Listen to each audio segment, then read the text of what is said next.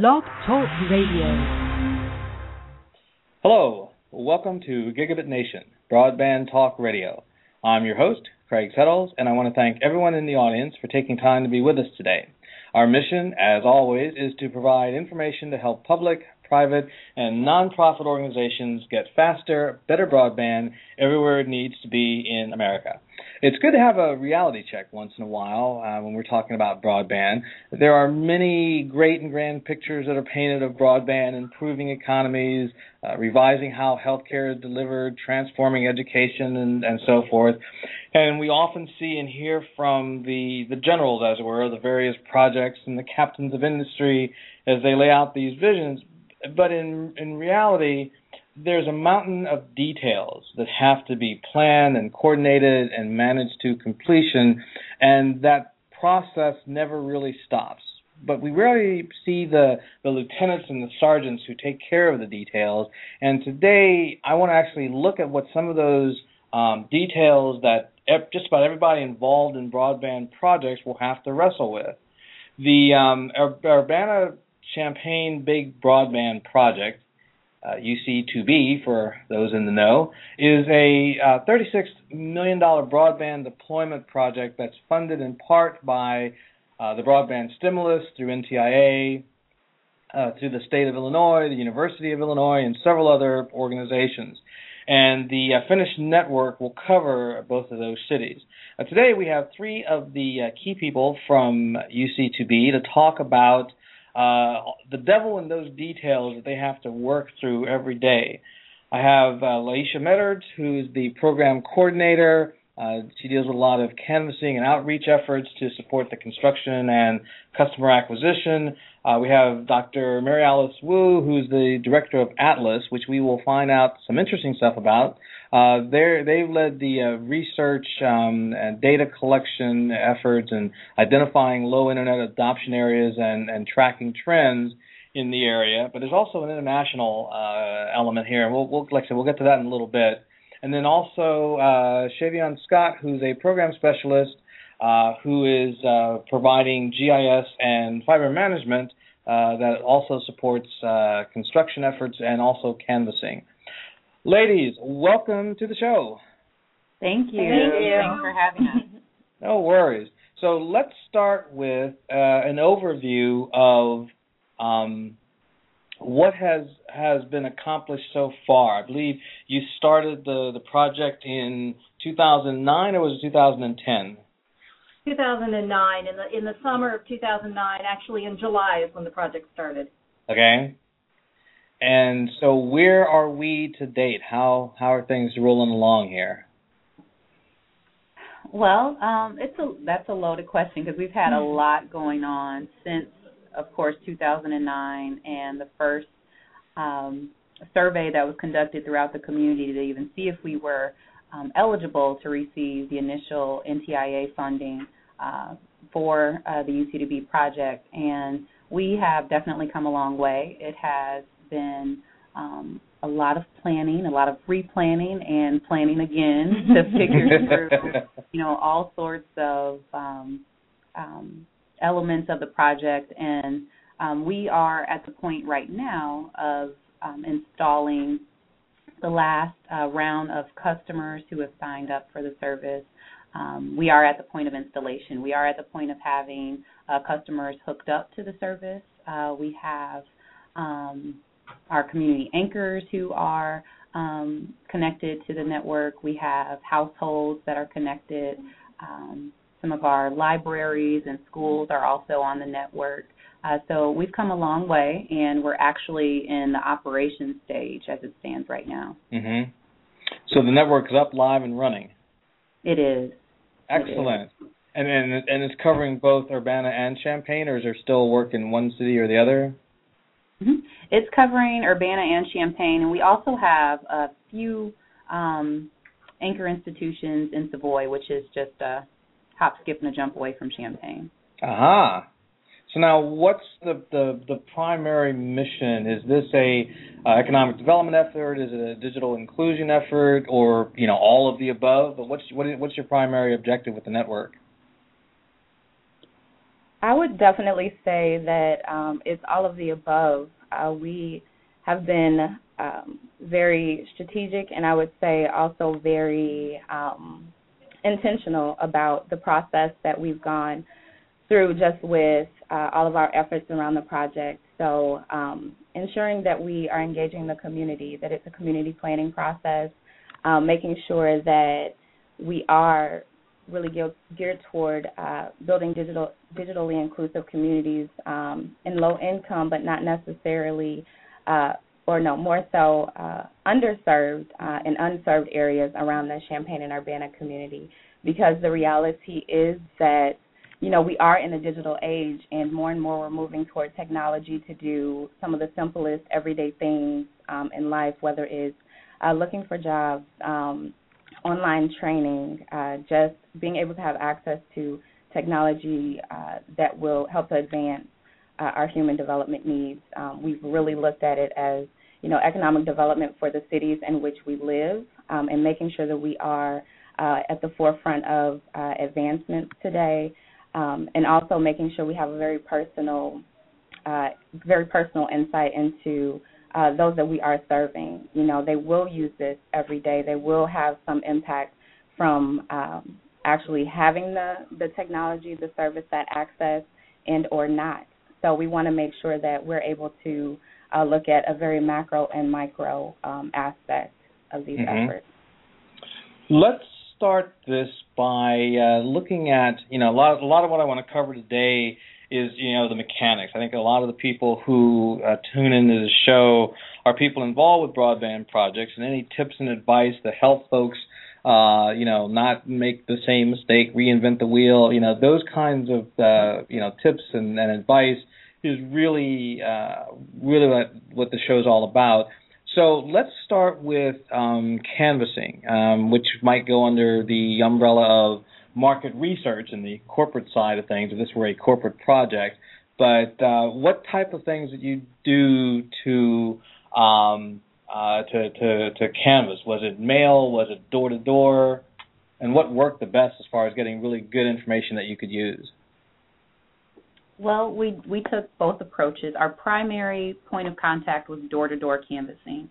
Our door-to-door canvassing started in November of 2011, and we were out in the cold and going door to door, and it was a nice time to start because I think people were of the holiday good cheer, and they welcomed us with open arms, and they felt sorry for some of our ambassadors as they were out canvassing with the cold weather. But it was a great way to touch base with the community and make face-to-face contact to get to know the people in these neighborhoods and what their concerns were with Internet service within the community, what their setbacks were, why they didn't have Internet service, the number of people that would be using the service within their home, and just a lot of different personal stories as it relates to Internet usage and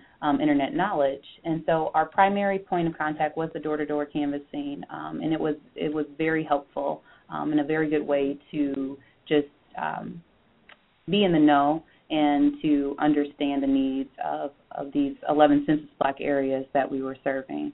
We also made contact via mail. We made a couple of efforts with our surveys by mail, and then we also have taken part in various outreach opportunities. So we've been a part of a lot of community projects and events. We've been a part of neighborhood meetings and, going to speak at different social clubs and community events, and even leading community events also, just to get the word out more about the operations and about the UC2B service and how it could be of benefit to those in these areas. So canvassing in general was very helpful for a number of reasons. We implemented the survey and we were able to touch a number of people. Mary Alice and her group were the ones that were very critical a critical component in designing the survey questions and helping us to develop our methodology for getting out there in the field. So she can speak greatly to the survey that was about.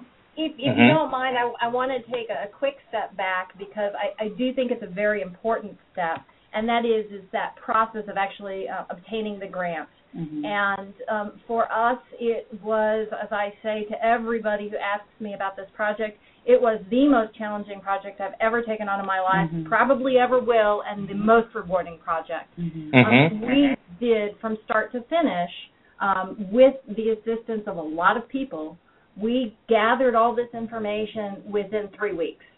And when I say from 3 weeks, I say from not having a questionnaire to having the data. I lost count of the number of hours I worked on this project. But that said, I think one of the reasons it succeeded was because we had the backing of the city of Champaign, the city of Urbana, the University of Illinois. We had this great consortium that was working together all towards this goal of gathering the information, writing the grant, seeing all of this through. And it would not be possible both then and now if we didn't have all of these key stakeholders involved together. We had the city of Champaign was printing surveys. I mean, we had 24 hours to print 2,000 surveys. I mean, the time crunch on this was extreme. So that I just wanted to touch base on that because we learned a lot from that experience. Raisha was a volunteer in that project. We identified some great people in the community. It was run basically by volunteers. Right. And I think it's important to mention those volunteers because those people within our community not only became excited about the project and spread the word about the project, but they also became involved in the project once it came about in 2011. And I think that's a great testament to the hard work and the importance of this project. We actually ended up hiring one of the student volunteers here in our office because she was instrumental in getting all the data clean and so forth. But now I'll leap forward a little bit to 2011 and some of the things that we learned. So, back in 2009, we had 4 days to gather the data, which is knocking on doors, and we were trying to knock on basically 2,000 doors with 24 volunteers, and you can calculate the man hours. It was kind of crazy. Now we take that experience, we look to 2011 and say, well, we have a little more time now. What did we learn from that 2009 experience? What would we have liked to have done? And one of the main things that we wanted to do was we wanted to get rid of paper. And, you should have seen our conference table. It's all 2,000 pieces of paper. It was crazy. We wanted to get rid of paper, and we were trying to figure out what is the best way to do that. And, of course, iPads were hot. They were new. There weren't a lot of other devices out there at the time. And Professor Gant, who is one of the key players in this project, who wasn't able to be here with us today, he was really excited about taking the survey, putting it online, putting it in an iPad so that as the ambassadors, the community ambassadors walked around, they weren't shuffling paper. And, 2009 was kind of crazy. We had all kinds of paper, and it was wild. So we moved on from that, and we used iPads. Now, a lot of people talk about the speed. We're talking broadband here. It's really fast. One of the interesting things about the iPads that we ended up doing was we ended up using an offline device. And the reason we used the offline device was because we found out that as we tested the survey, that we still had to wait for pages to load. Even, the network, and 4 LTE wasn't out then, so we were on 3G at the time. We figured, when you're having a face-to-face conversation, you can't say, wait for that page to load, can I ask you the next question now? You've got to have a conversation with somebody. That's exactly what that canvassing, what that face-to-face environment is. And so we used wireless. and we would upload surveys after we were done with the household. So that's one of the things that we learned. We did intensive testing because it is key that when you are out there, when you're taking the time of the community members, that you not lose that data. I mean, what a nightmare to go back to the house, which I told them, no, you can't go back to the house if you lose that data. You don't want to, you're asking people to give up their time to talk with you, and so you don't want to have to go back to them. And so we tested the heck out of these systems to ensure that we would have as little data loss as possible. So that was one of the changes between 2009 2011 is we went paperless. I'm trying to think of another major difference was kind of the purpose of the survey. So in 2009, we did a random stratified sample to figure out if our northern part of our cities that we had identified, if they were going to qualify for the grant. Now we move towards 2011, 2012, and our whole purpose shifts. Now we are seeking to get the word out. We are seeking to get people excited about the service. We are also seeking to understand, what is a good price to offer this service? Can we work that in? We had questions about price, and there were things that surprised me. We did some tests with these questions. I always joke with my colleague because I said to her, you're not going to get an answer to that question. And we had two price questions. The first one was just open-ended, and it was, what would you pay for broadband access? And people would give us an answer. They would say $15. They would say $20. They would say $100, whatever the answer might be. And I laughed with my colleague. I said, okay. And I said, if somebody asked me that question, I'm like, the cheapest you can give me. Just whatever, if it's less than my cable bill, I'll pay it. I mean, that would be my personal answer. But the second question that we asked, because we were attempting a price point, was, would you be willing to pay $19.99 for this service? And the thing that really surprised me with this survey and the answers was that, well, people might say, well, I'll pay $10 for the service. And if you ask them right after that, I mean, these questions were right next to each other in the survey. If you ask them that, would you pay $19.99 for the service, more people said yes to that. And that really shocked me, but it also made me happy because that $20 price point was something that was affordable for this project and desirable. That's what we were seeking, we were hoping for, and the community really responded to that. They said that this is something that we can afford. To give you a little bit of background, cable costs about, depending on your deal with the cable company, anywhere from $50 to $65 for what we consider broadband access. So it's a significant difference between what UC2B is ready to offer. Now, Champaign, you're involved with the GIS aspect of this. Was your role to take the data and create maps, or what was the GIS role in all of this? Sure. The GIS was very critical in just really outlining the infrastructure within the 11 eligible areas that we were providing service to. So a lot of the data that I would use in particular often came from city sources in particular. Our GIS consortium is one specific resource for that. So we would literally, use different layers and just kind of data files to identify, where are the different municipal buildings, where are the community boundaries, and really being able to, display that in a map, but then also lay on top of that exactly what our 7-ring infrastructure looks like, who that serves, the kind of present day side of, these 11 census block groups that would have access immediately through UC2B, but also the 7 rings because they span Champaign-Urbana and also our neighboring Savoy.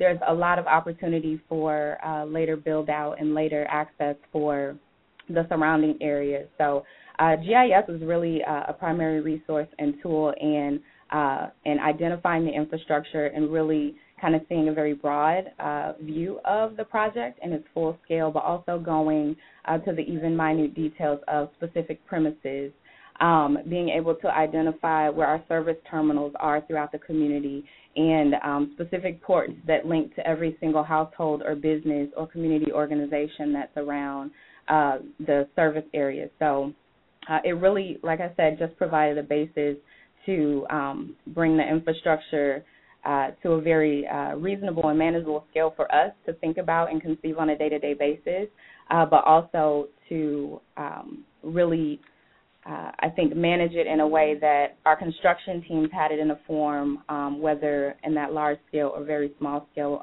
to the premise, to really see the project through at each phase. Mm-hmm. Interesting. Now, as you are doing this, you're gathering data, then you're mapping data. Were all three of you involved in not just the construction planning, but also the planning of, the message, the marketing message?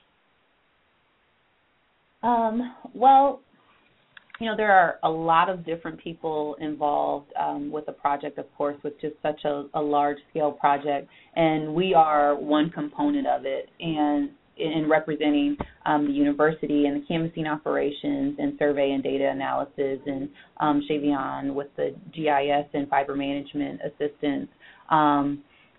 So working from the university side, within GISLIS, the Graduate School of Library and Information Science, we were charged with the canvassing and outreach, and we were involved heavily with the marketing of this. I should also mention that the City of Champaign is the lead agency for UC2B, and they oversee all of the different functions from canvassing on operations to construction. We have a couple of different construction management teams that are with us and subcontractors for the build-out who do the day-to-day management and overseeing, all of the construction detail, whereas in our efforts, we have helped in various ways to provide information, to do screenings of the area to turn over to them so that they would be aware of certain premises and their outlook for the actual build-out to those particular homes. As it relates to marketing of the UC2B project, I'll go back a little bit, too, because I think one of the key people, all of us have been very key people in it when you have so much details to work through.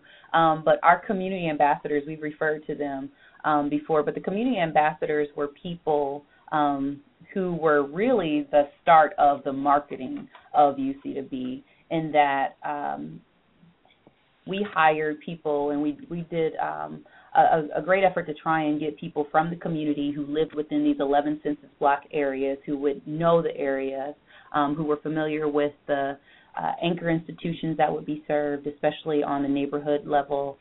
So hiring people from the community to serve as these door-to-door ambassadors to get the word out.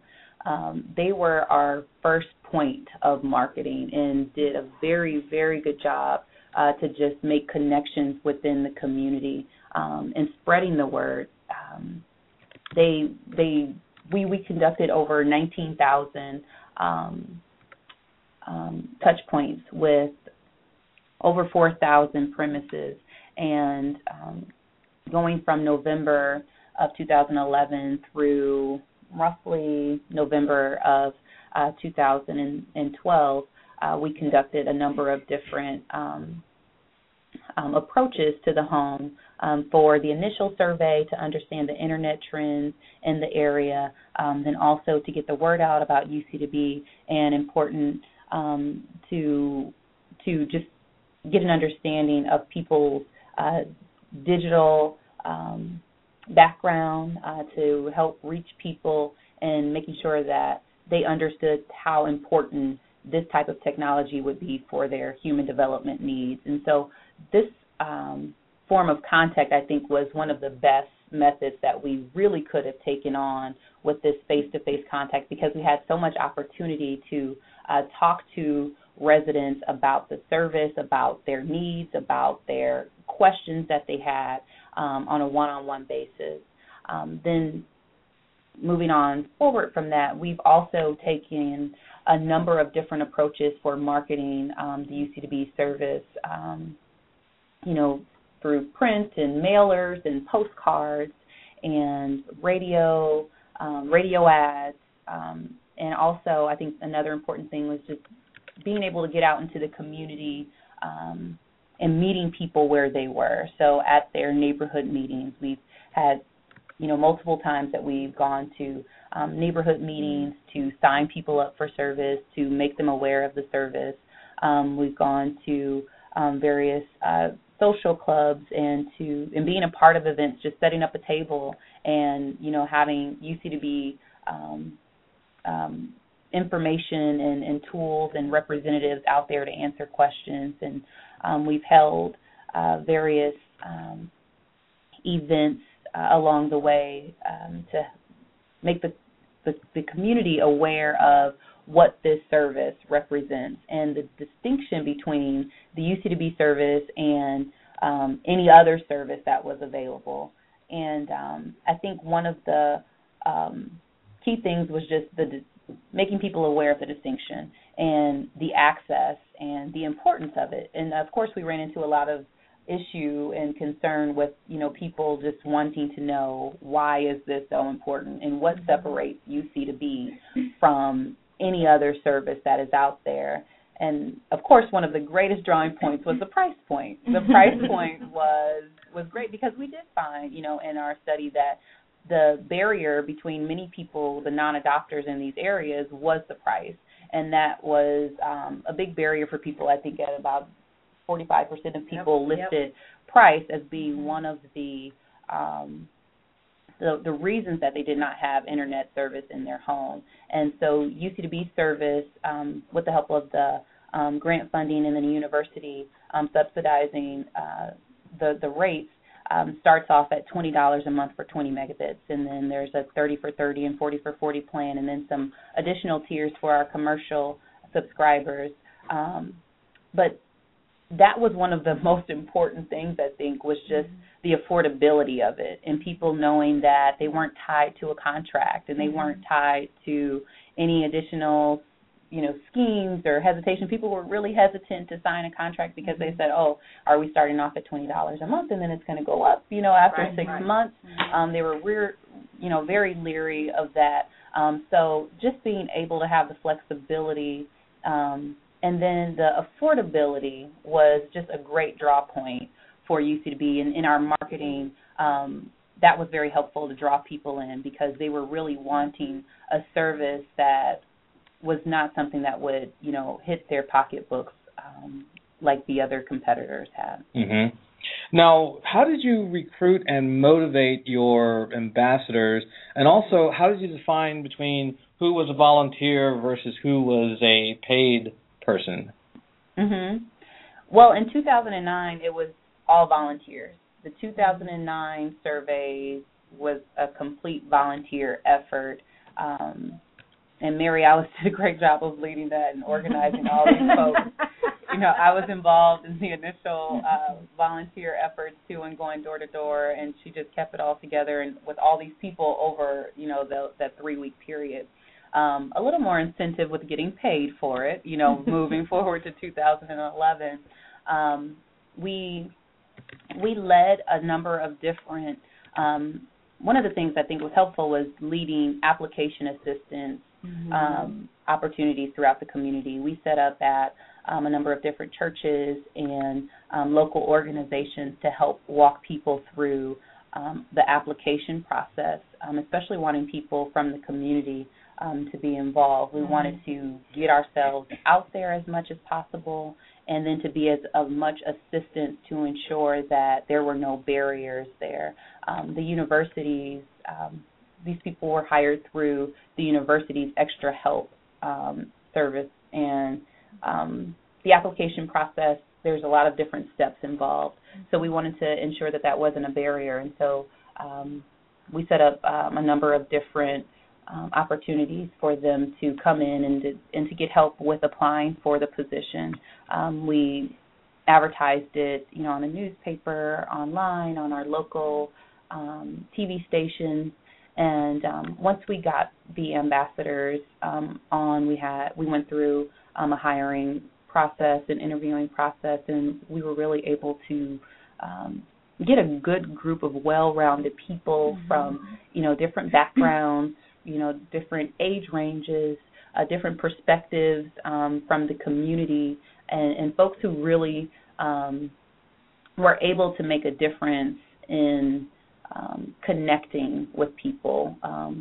They were from the community, many of them, and they were able to connect with the community in ways that, I think, other members may not have, coming from a very technical background. Right. They were able to meet people at their human needs and understand, from being within that community, what their particular neighborhoods needed. Mm-hmm. Were the churches a key element of the push of the volunteer effort? Did they take an active role, or if so, how active, or was it kind of they were just like all the other subgroups, if you will, of the community? I would say that the churches were a key component, but not necessarily in terms of volunteers.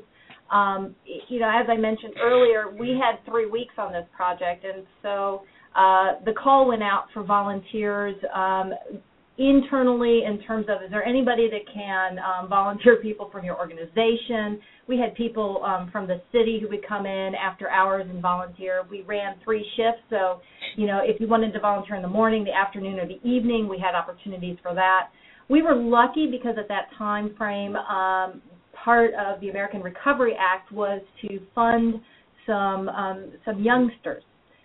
Basically, people who were in high school, people who were under the age, I think, of like 23, 21.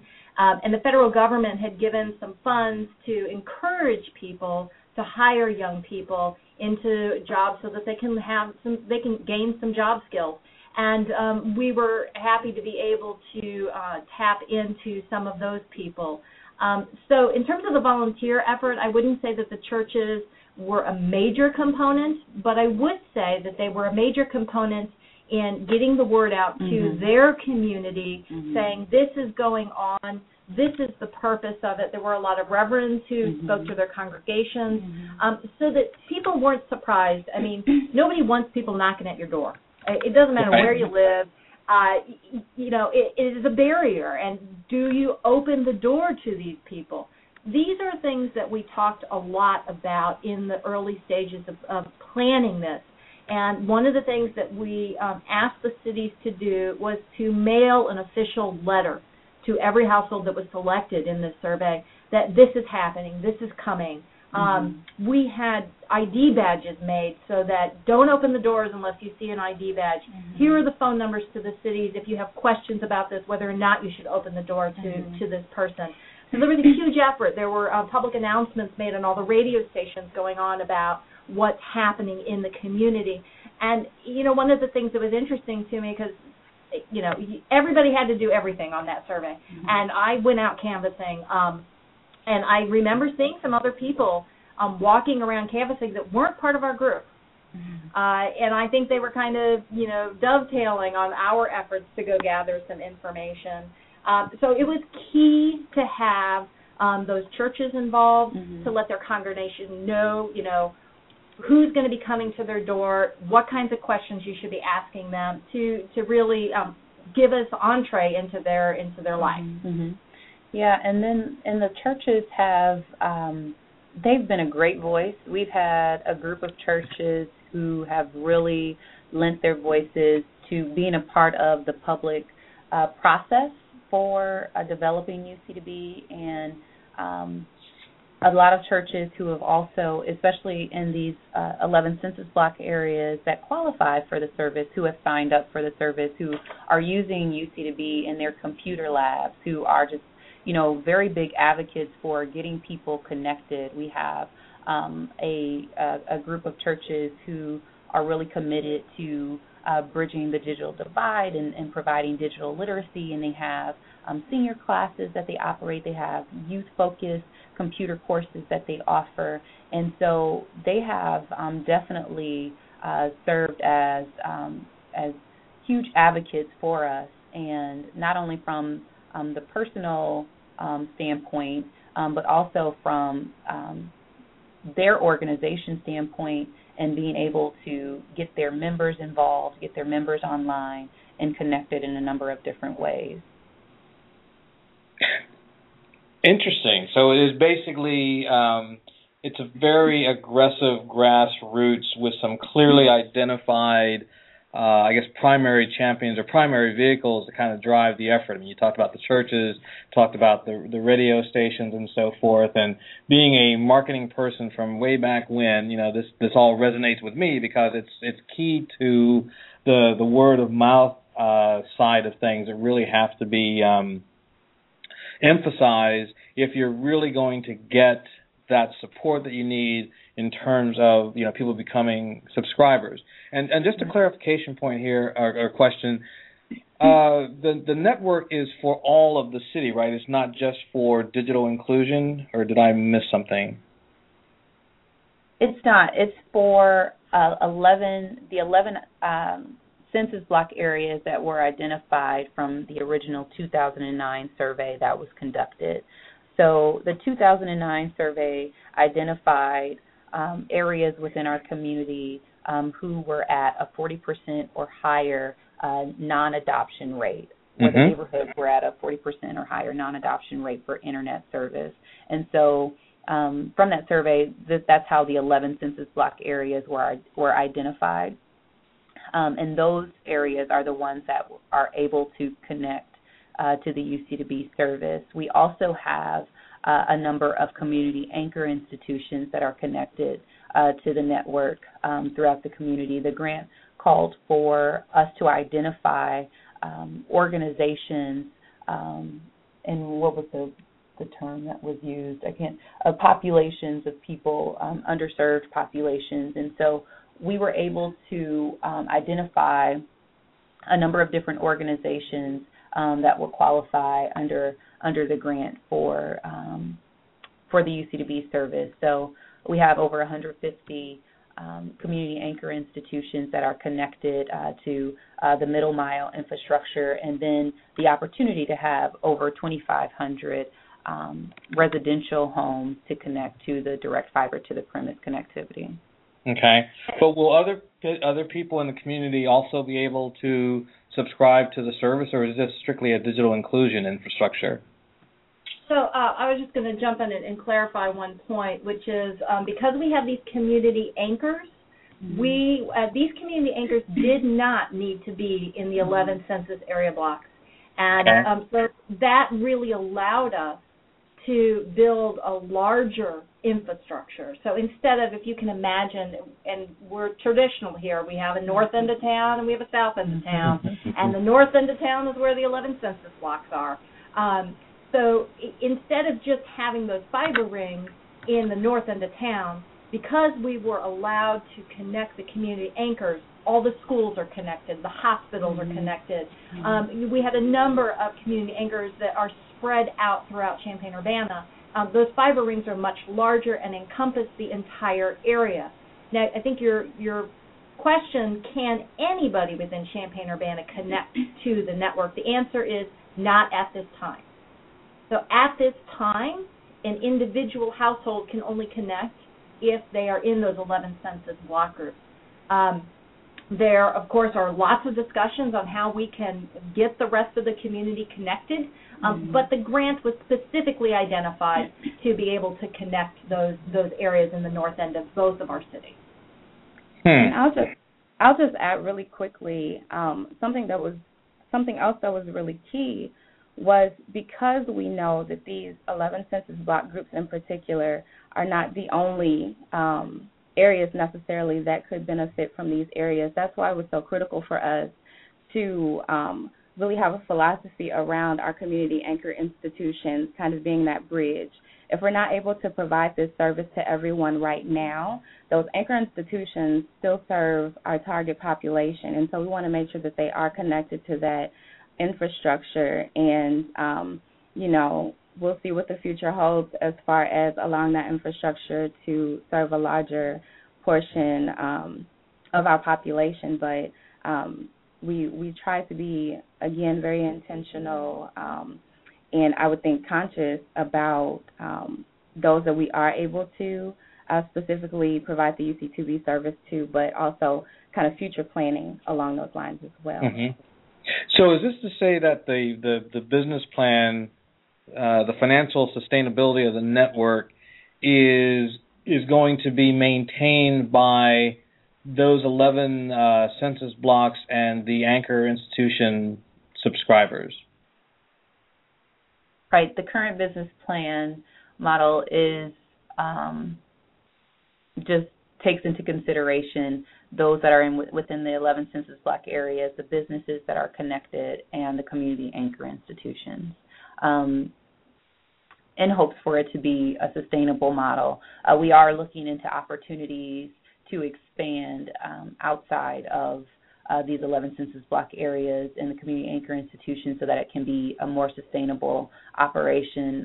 Right now we don't have anything that is developed for that opportunity, but the cities are looking at other opportunities to expand outside of these zones that are dedicated right now.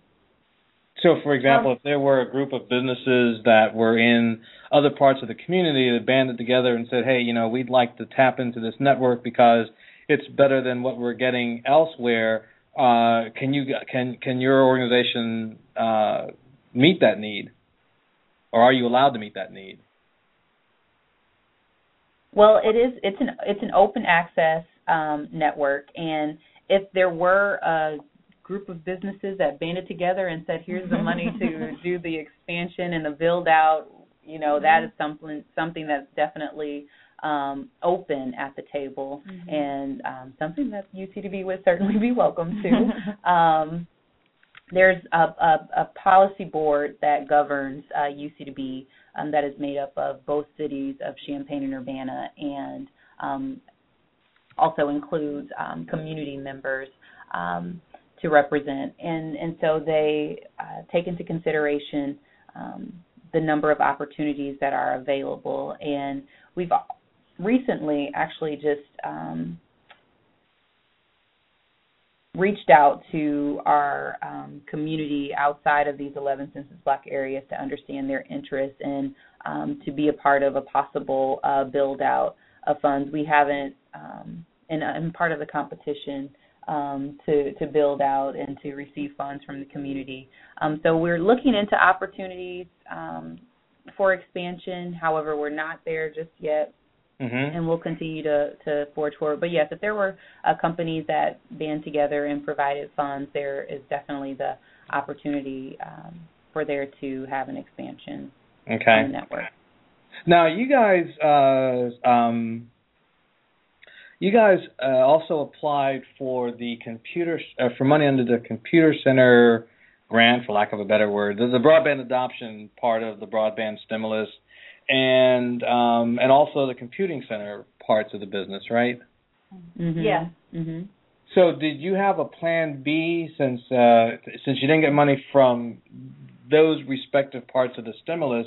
Did you have some other plan for getting money so that you'll be able to address those two areas that didn't get funded by the stimulus?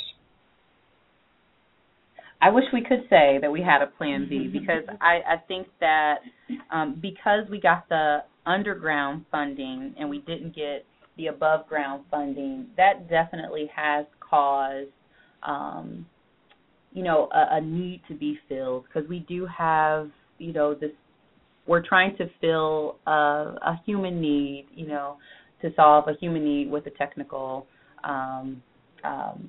methodology. We're building this infrastructure, but we do still have a number of people who are needing digital literacy classes and who are needing to have more information available to them.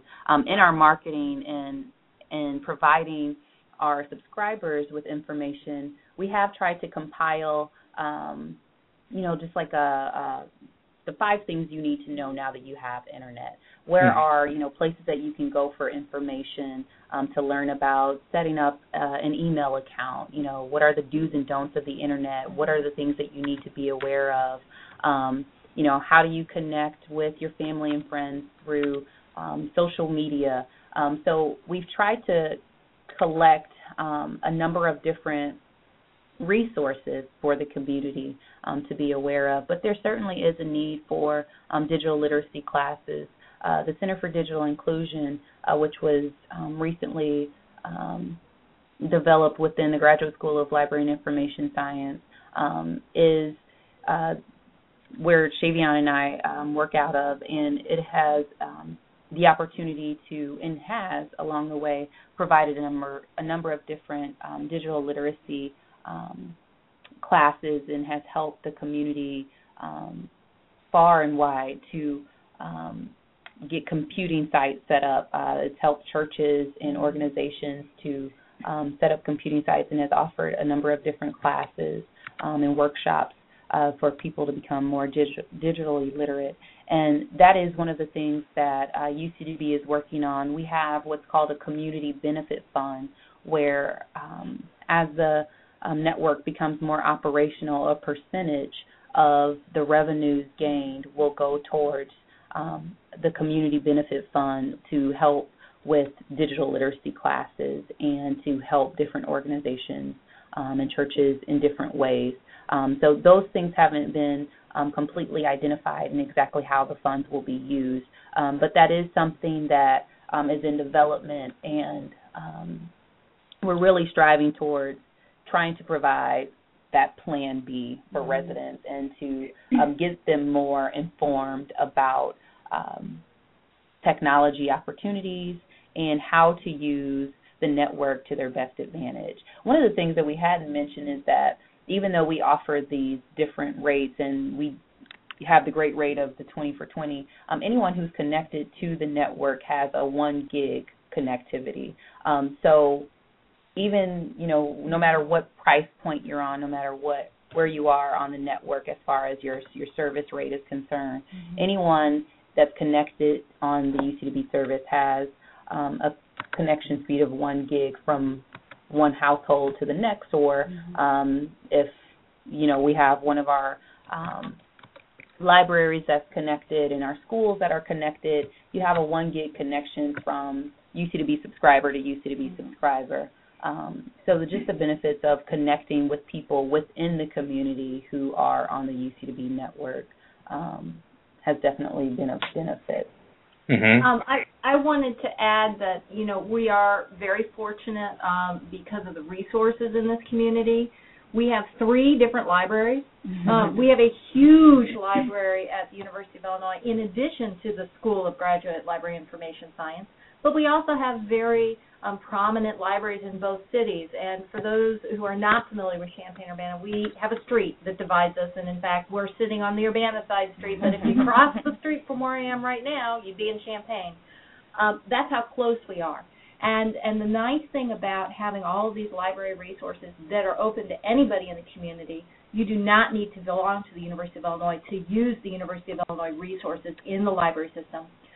There are computers there. Each of there are people who will teach you different things. So if you go to the library, there are people available there to help you get online, to help you connect. It's not ideal, but that is a resource for the community.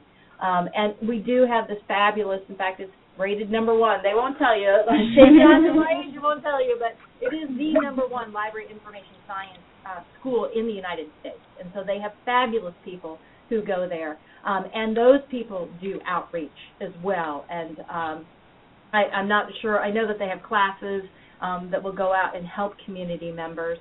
One thing that we haven't touched upon very much, which I'm jumping around here, is the Open Access Network, which is so key to this project. And one of the things that it allows businesses to do in our community is to rent fiber. They can rent fiber and provide services to the UC2B community. They can provide cable if they want. They can provide any kind of service that can be carried over fiber. They can lay their own fiber. And that was one of the elements of the grant that allowed us to, I think, really win it over. Right. So if you're talking about businesses, there are opportunities for businesses beyond connecting to the fiber, but it's also using the fiber. Mm-hmm. Now I'm gonna quick transition here. We got about 10 minutes left. Dr. Wu, you are involved with some stuff internationally, and if we take 2 minutes just to kind of get an idea of those projects and maybe one or two lessons learned from what you're seeing in those countries that you're working with, how that applies here in the U.S. Well, that's a big question. So right now I'm doing several projects in collaboration with some professors at Oxford University in England. And one of the things, and this is UC2B again, one of the things that I have been able to take here from the United States over there is to use the iPads, to use these wireless devices to be able to obtain some information. And in Uganda, we are currently working in an area to gather information on how puberty affects girls' educational attainment. We are also looking at alternative products that are acceptable to teenage girls, so we're working in secondary schools.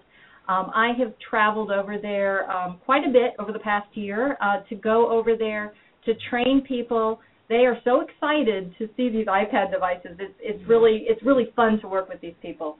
And there's all kinds of challenges working in developing countries. The first time I went there was about 2 Novembers ago, and I walked there, and there's no electricity. And you think to yourself, well, how am I going to charge these iPads with no electricity? Yeah. You know, little things that we take for granted. We came up with, we had people who were flying in later bring us car chargers. We were, thinking on the fly here. And we were very fortunate to have a very good group, both in England, here in the United States, who really supported us, and they're on the ground in Uganda. And we were able, the thing that fascinates me is we were able to gather information in these rural areas, very, very rural. They had no electricity, no hot water, no running water. And we were able to use the cell networks and upload those answers, and immediately I had that information here in the United States. It was fascinating how fast, how quickly we got that data. We were able to communicate only by cell phones in order to kind of strategize in terms of what the challenges that were happening on the ground over there. Now, recently we've gone into Bangladesh, and we are now studying consumer products being entered into villages, the impact on the community in terms of garbage, the impact on the community in terms of sanitation. Really fun, fascinating projects, and once again, we're using the iPad devices, and now we're going to cell devices as well. And so all of the stuff that we're learning on the ground here at UC2B is driving this research, is really helping us learn about communities in areas that have very little resources, and that's really exciting to me. So now that's okay. So what you're doing in Illinois is helping with the stuff going on internationally. Is there like one key lesson that you've learned from your international experience that we here in the U.S. should be aware of or privy to? Well, that's a great question, and I hate to say my answer is not technological, but rather I come back from these countries and am floored at the difference between utilities. Electricity is such a huge component, and I know this doesn't have anything to do with broadband and so forth. Well, I guess you need electricity to do broadband, but you get used to it when you're over there, but you come back here and it's culture shock. It's almost the reverse. We're so fortunate in this country to have electricity, running water, hot water, and we take those things for granted every day. I've gotten used to America now, so I take those things for granted now, but when I go back there, I'm kind of culture shocked and then I get used to it. So that's my example of something that I take back with me. The other thing that I learned when I was over there is there are very smart people. I have worked with people over there who work in impoverished communities, and there are a lot of hardworking people who come to come from the city, go out to these areas and encourage children to get educated. There's a great gentleman there named Joseph who I worked with extensively, and he was from that area and had gone to college and come back to his community because he wanted to improve the conditions in his own community, and he's just such an inspiration. And so you see that not only in the United States, you see that all over. It doesn't matter where you are, that people want to give back to their community. So that's another thing that I brought back with me. Okay. Well, we're running down to about 4 minutes left. What I want to do is put all three of you on the spot. 1 minute each. What's one key lesson for keeping on top of all of the various details that go on with moving these broadband projects forward? We'll start with Laisha. Oh. I thought I was going to be able to point to somebody to go first. Nope. Sorry.